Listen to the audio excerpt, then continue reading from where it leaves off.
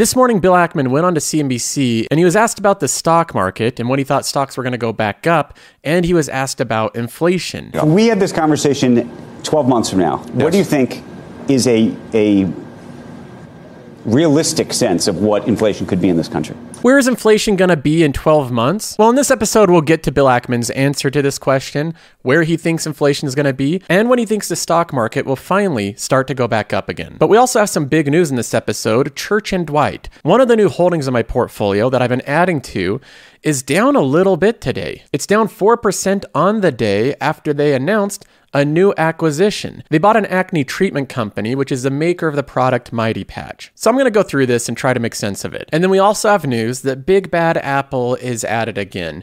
Apple's really just a bully. They bullied Facebook with their iOS privacy settings. They hurt a competitor, and then they're starting to grow the very same business. This is rightly so upset a lot of people, but I want to go into these changes and see what Apple's actually doing with their ad business. And then finally, we have something else I need to respond to, which is this video of Mark Zuckerberg doing this UFC-style sparring. I'll be giving my full review and reaction to this clip. So we have a lot of news to get to and a lot of topics to cover. Now, before we do a portfolio update, and I show you what's going on and what companies I'm buying, I want to jump into the headline news. Bill Ackman went on to CNBC this morning, and I thought his comments were particularly interesting because previously Bill Ackman has been looked at as the guy that's been making all of these very radical predictions and these very dramatic and dire predictions regarding inflation, saying that it's going to be like hyperinflation, saying that it's going to be out of control, saying that the Fed is way behind and they need to raise interest rates as much as possible. He's had many tweet storms, which is a nice name for saying that you're tweeting a lot. You have a whole chain of tweets. He's been doing these tweet storms explaining how bad and how big of a problem inflation is. But here we have his interview, and he's changed his tone a little bit. At least to me, I think he's actually changed what he's been saying. Let's go ahead and start off with the beginning of this interview. Conversation and see if you have any new ideas about where we are in this economy and the markets right now. We talked to you over the summer. You had talked about how you thought the Fed needed to raise interest rates. They are doing that. Yes. The market has been having in terms of equities, a tough time as a result. What do you think happens this fall? What are you doing? So we own the same companies we've owned really beginning in the year, absent a new investment that was very short-dated in Netflix. The first thing that he says is that we own the same companies that we did early in the year.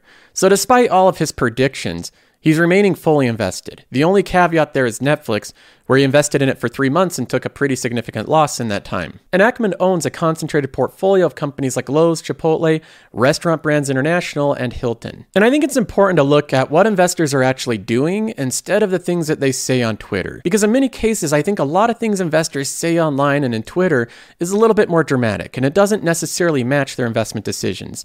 Now, Bill Ackman goes on, laying out what he thinks will happen with the future of the economy. If we had this conversation 12 months from now, what do you think is a realistic sense of what inflation could be in this country? I think it's come down a lot.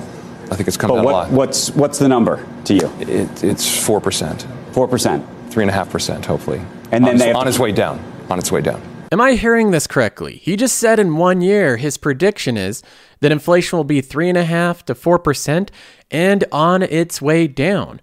So it'll be down less than half of what it is today, and it will continue on its way down. That is now his prediction. And his tone has seemingly changed a lot in a very short amount of time. Now he's saying stuff like this. It starts to come off. And you're seeing, I think, some indications that inflation's coming up. We had this. Now inflation will be 3.5% to 4% in a year, and we're seeing indications right now that inflation is starting to ease. That is the message we get today from Bill Ackman. But let's go ahead and rewind just a bit. Here's a tweet from Bill Ackman dated May 24th, 2022. Inflation is out of control. Inflation expectations are getting out of control. Markets are imploding because investors are not confident that the Federal Reserve will stop inflation. And if the Fed doesn't do its job, the market will do the Fed's job, and that is what's happening now. And this goes on in this ongoing tweet storm explaining how bad things are. Now, I like Bill Ackman. I think he's a great investor and he's had good returns, but I think this illustrates why we can't really buy into all the hysteria and everything that people say when they're in panic mode. When they're tweeting things out, when they're saying the doom and gloom, In just a couple months' time, the tone has changed a lot. The demeanor has changed. No longer are things imploding. We're fully invested, and in a year, we think inflation will be half of what it is today. That's the message that we're getting today. The message that we got just a couple months ago was entirely different. Now, in this interview, Bill Ackman does give one other interesting prediction, and that's when he thinks the market will make the turn from being overall bearish to being overall bullish. I think once people realize the Fed doesn't have to keep increasing rates and will soon be taking rates down, that's kind of a buy signal for markets. And so the question is, how far in advance does the market predict that kind of outcome? I think if people see inflation come off 8.5, you start to see a pretty powerful continuing trend, then I think people will expect at some point the Fed to ease. His opinion is the market will start to go back up when it becomes clear that inflation is no longer a problem and the Fed can start easing on the interest rates. And on this point, I actually agree with his take. I think it's very difficult to have a very bullish and positive sentiment market with inflation still being a problem. And I think it will probably take numerous month-over-month incremental decreases in inflation before the market really starts to go back up. But keep in mind, the market is a pricing machine. That's what everyone's doing, is they're baking in expectations of the future. And by the time inflation no longer becomes a problem and the market prices that in, if you're not already in the market, you may miss that window. So I'm with Bill Ackman that I'm staying firmly invested in the market throughout this duration. I also own very good companies in my portfolio, and I can wait out this storm. Now, speaking of good companies, there's one in my portfolio that just announced some breaking news. They're acquiring a new company, and it's in my consumer category. The company is Church & Dwight. This is a new holding to the passive income portfolio. It's one that I've done research on in past videos that you can reference. But they are a consumer discretionary and consumer staple company. They have a mixture of different products that go onto either one of those categories. Now, this holding in my portfolio is only valued at $8,500. I'm down $700 so far, but I don't really consider that too big of a deal because I eventually plan on around doubling the size of this position. I want it to be at least $16,000 to $20,000. So I have a long ways to go, and I'm going to continue buying this one. Now, Church & Dwight is what I consider to be a bit of a sleeper company, meaning that it's had phenomenal performance. It's a very powerful company. It has fast growth, but somehow it has no buzz. It's never talked about because it operates in a very boring industry. But I consider this company to be very similar, and this might sound odd, but I consider it to be similar to Berkshire Hathaway, meaning the way that they operate and grow their business. What Church & Dwight does is they own a diversified group of brands or different companies underneath them. Those different brands generate free cash flow, and they use that incremental increase in free cash flow to buy additional brands, which increase their free cash flow. And they've done this over and over for the past 20 years. Year after year, their free cash flow goes up. They use that additional free cash flow to expand their product line, buy other companies, and introduce them under the Church & Dwight company, where they integrate their back-end operations, they streamline their processes and distribution, and make the new acquisition a productive thing for the company. And this is what they continue to do to this day. Overall, they own around 80 different brands, but they have 14 of them that are really important. They call these power brands. These 14 brands make up the majority of their revenue and their free cash flow. Now, Church & Dwight just announced that they're doing the same thing again. They're picking up a new company, a new brand that they're going to acquire and integrate as part of their overall company. The brand that they're acquiring is the Mighty Patch brand, and it's owned by the company Hero. They say that the deal is done with $630 million as a combination of cash and equity. Now, the reason that they say they're doing this is because of the brand they're buying. They consider it to be a very good strategic acquisition. They say that the Mighty Patch brand is a problem solution product with a strong position in a growing category. The total acne treatment category in tracked channels is approximately $700 million. The patch has grown to 18% of the acne treatment category as more consumers transition away from lotions, ointments, to the patch solution. So this Mighty Patch brand is in a growing category in the acne market. And they say the brand skews towards younger consumers and consistently has high levels of brand loyalty and repeat purchase. So right here, I see a lot of things with this acquisition that I like. The first thing that I like about this deal is the category that it's in. It's not in a consumer discretionary, it's in a consumer defensive, which is beauty treatment, medical treatment, or things like acne treatment. This falls firmly in that defensive category. And within acne treatment, the patches are growing faster than lotions and ointments, so they're in the growing part of this defensive category. And I like that it has consistently high levels of brand loyalty and repeat purchase. So this is a consumer defensive product in a growing category that has repeat purchases. So far, I like the basics of the deal. Now, in terms of actual growth and distribution, this is where Church & Dwight can actually help out this brand. Hero's trailing 12 months EBITDA as of June 30th was approximately $45 million with 40% EBITDA margins. Church & Dwight expects to expand Mighty Patch's limited distribution by leveraging its U.S. retailer relationship and international footprint. Right now, this Mighty Patch brand is primarily being sold in places like Ulta off the shelves in the U.S., and with Church & Dwight's resources, they can easily expand that relationship outside of the US internationally, starting off with Canada and across Europe.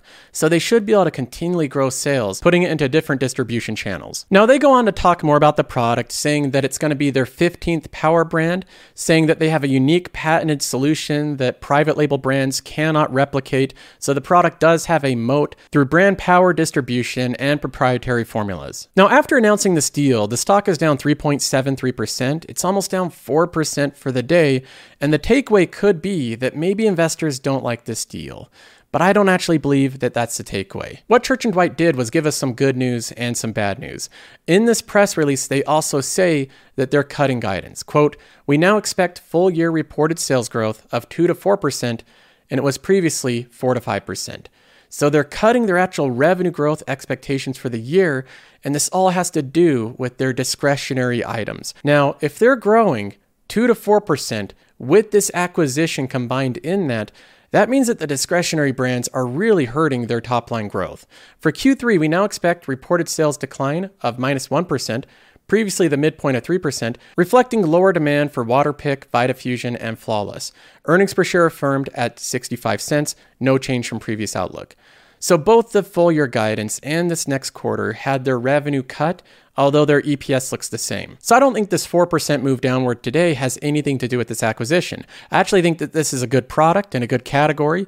I like the acquisition, and this is the type of thing I expected from Church & Dwight, to continually buy more of these defensive companies. And in the management call, they said they're going to be focusing on consumer defensives, not consumer discretionaries. So overall, I like the acquisition, and I still like the company, even though it's having temporary difficulties with their discretionary items. In my opinion, and this is just a guess, I think that Church & Dwight is going through a transition period of difficulty with this high inflation. And I think that will weigh down on their growth in the short term. But if Bill Ackman is correct and inflation is down considerably in a year, I expect them to do what they've done in the past and continue to grow. Now, we also have news that Apple is a giant bully, picking on other kids like Facebook and Google. And a lot of people are frankly upset about this. They don't like that Apple's picking on poor Facebook and poor Google by beating them at their own game and building out their own ad business. Now, before I jump into this story, I have to do the quick shout out for FTX US. They are a sponsor of this channel. And FTX US finally released their stock brokerage app. It's live now. You can sign up using one of the links in the pinned comment below. When you sign up, make sure to use the referral code Carlson, because that will credit your account $10 once you complete your first $100 trade. So if you sign up, deposit at $100, then you do a $100 trade and buy some fractional shares of some company, you'll get $10 credited to your account. So far, all the feedback that I've received personally has been positive. Everybody so far has enjoyed using it. So sign up now and let me know what you think. Now, moving on, we have to talk about Apple for a minute. It's the largest holding in my portfolio, so I have a lot invested in Apple.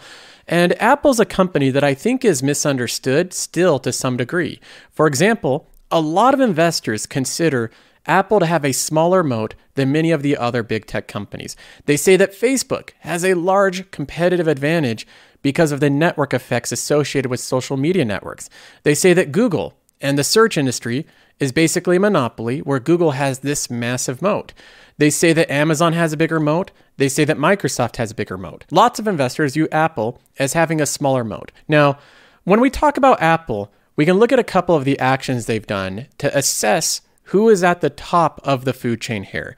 And this news is just one more thing, I think, to clearly illustrate what companies at the top of the food chain and which ones aren't. Apple is gaining on Facebook and Google in online ads after iOS change, the report shows. Apple is pushing heavily into the ad business. The first place that Apple's showing you ads is in the Stocks app. They can simply display an ad whenever you pull up the business news. You can have banner ads there. You can have advertisements for different things related to the stock you're looking at. So that's one place that Apple can display ads, but they're doing this in more than one place. Apple's also going to be showing ads in the Apple News app. They can have people put ads for different magazines, ads for different products in between different news stories, so on and so forth. But probably the biggest place that Apple can make money through ads is in their App Store. Similar to Amazon controlling Amazon.com and the mobile app and being able to have sponsored ads to put your product in front of others, Apple can do the same thing. They can charge people to advertise and show their app before competitors. So this Blade Idle game shows up when you just search game before Stumble Guys, even though Stumble Guys is a much more popular game with 40,000 reviews. You can pay to get ahead of competitors in the App Store. Now, why does this make Apple a bully, and why does this show that they have a bigger moat than Facebook or Google? Well, in this case, it is ironic because Apple recently just made some policy changes that dramatically affected Facebook's business. Apple created their app tracking transparency pop-up, which makes users decide whether or not they want to be tracked by apps like Facebook. Not being tracked makes it so they can't have as targeted of ads, which makes their whole advertising business not as effective. This has reportedly cost Facebook or Meta around 10 plus billion per year in operating income and a lot of headache outside of that. So this has been a big blow to Facebook and other smaller developers. So Apple's simultaneously hurting Meta's advertising business while growing their own. And they surveyed 100 different customer app companies and found that Apple's ad business has benefited from the company's major iOS privacy update in 2021.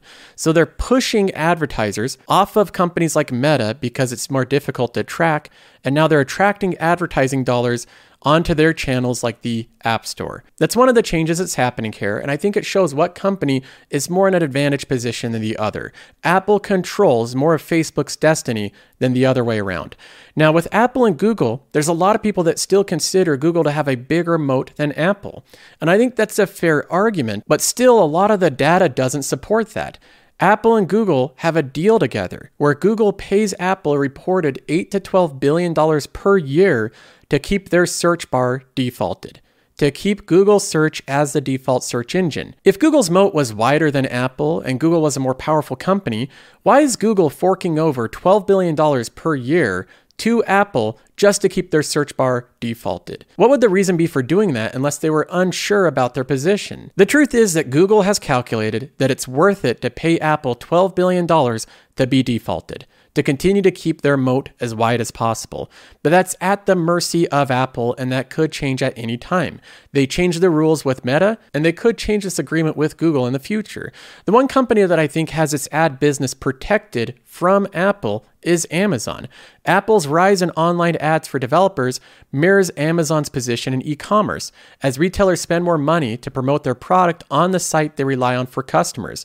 Apple can't really do too much about Amazon's ad business because Amazon's ad business isn't reliant on tracking. Now, a lot of Meta investors will say that this isn't fair. What Apple's doing is bullying. They're picking on Facebook in a very unfair way. And to those investors, I agree. I don't necessarily think this is fair, but investing is not about what's fair. It's about finding companies that have a moat, which in many cases is an unfair advantage. Now, moving on, we have a video that was posted about Mark Zuckerberg training like a UFC trainer. He's doing sparring with this trainer here, and they released this little clip showing some of the things he's doing.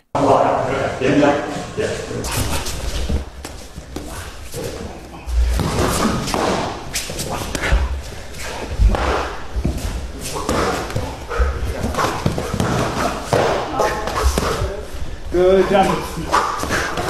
Now, I watched this and I was impressed by Zuckerberg's training. I think he actually looks pretty good in this. Now, there's a lot of people making jokes saying Mark Zuckerberg must be planning on getting a divorce because he's putting out videos of him training in the gym, right? Or there's people saying that Mark Zuckerberg is wanting to save money on his $5 million defense budget. But I think the answer is more simple. I think this is just an outlet for some anger, just some venting and a way to cool things down. I think what he does is he just imagines Tim Cook as the opponent. And that's really where the ferocity and intensity in his training comes. Now, for me personally, I'm no pro, but I was impressed by this. I thought he looks pretty good here. Now, that's all for this episode. I hope you enjoyed, and I'll see you in the next one.